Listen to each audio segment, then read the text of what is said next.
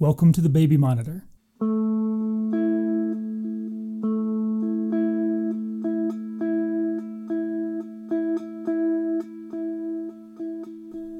Act 2, Episode 8. Richard's beard grows in thick overnight, and no one knows, because he shaves in the shower every single day. He uses disposable razors and throws them away after one use. He stands in the hot water, rests his strong hands and sometimes his forehead against the wall, and watches his whiskers wash away. Richard brews coffee in the kitchen. The upstairs is carpeted, but the downstairs is hardwood floors, so he walks slowly, like a monk, trying not to clomp around and disturb his quiet house and the sleepers inside it. He does not even like the taste of coffee. He likes the smell. He likes the ritual.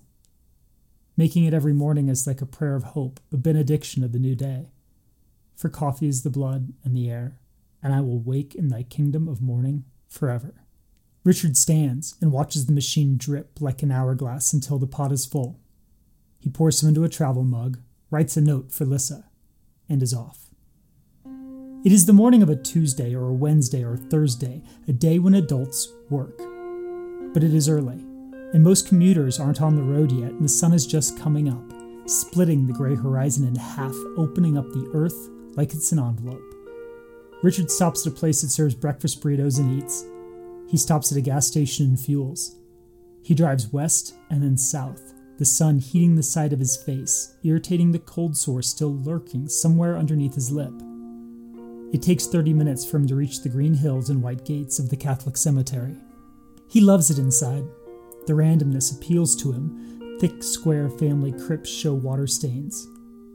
Marble angels guard individual plots. The nuns get a simple plaque, buried flat into the grass. Richard must twist through the entire cemetery until he reaches the very back edge. Now he stops the Volkswagen. Now he raises the hood on his jacket and tugs it forward to protect his face. Now he opens the door. Now he grabs his coffee and holds it in both hands to keep them warm as he walks in careful steps across the grass to pray.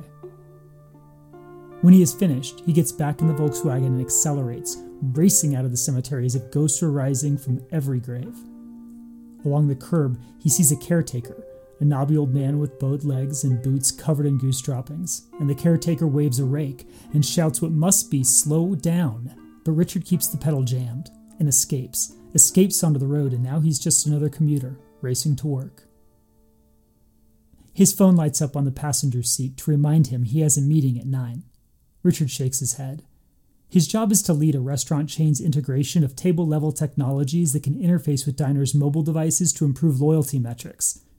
Yet he can't even remember to check his calendar before he leaves the house. He gets to the office late, dumps his stuff at his slightly larger cubicle, and heads for the break room to refill his travel mug. For coffee is the blood and the air, and I shall believe in the morning forever.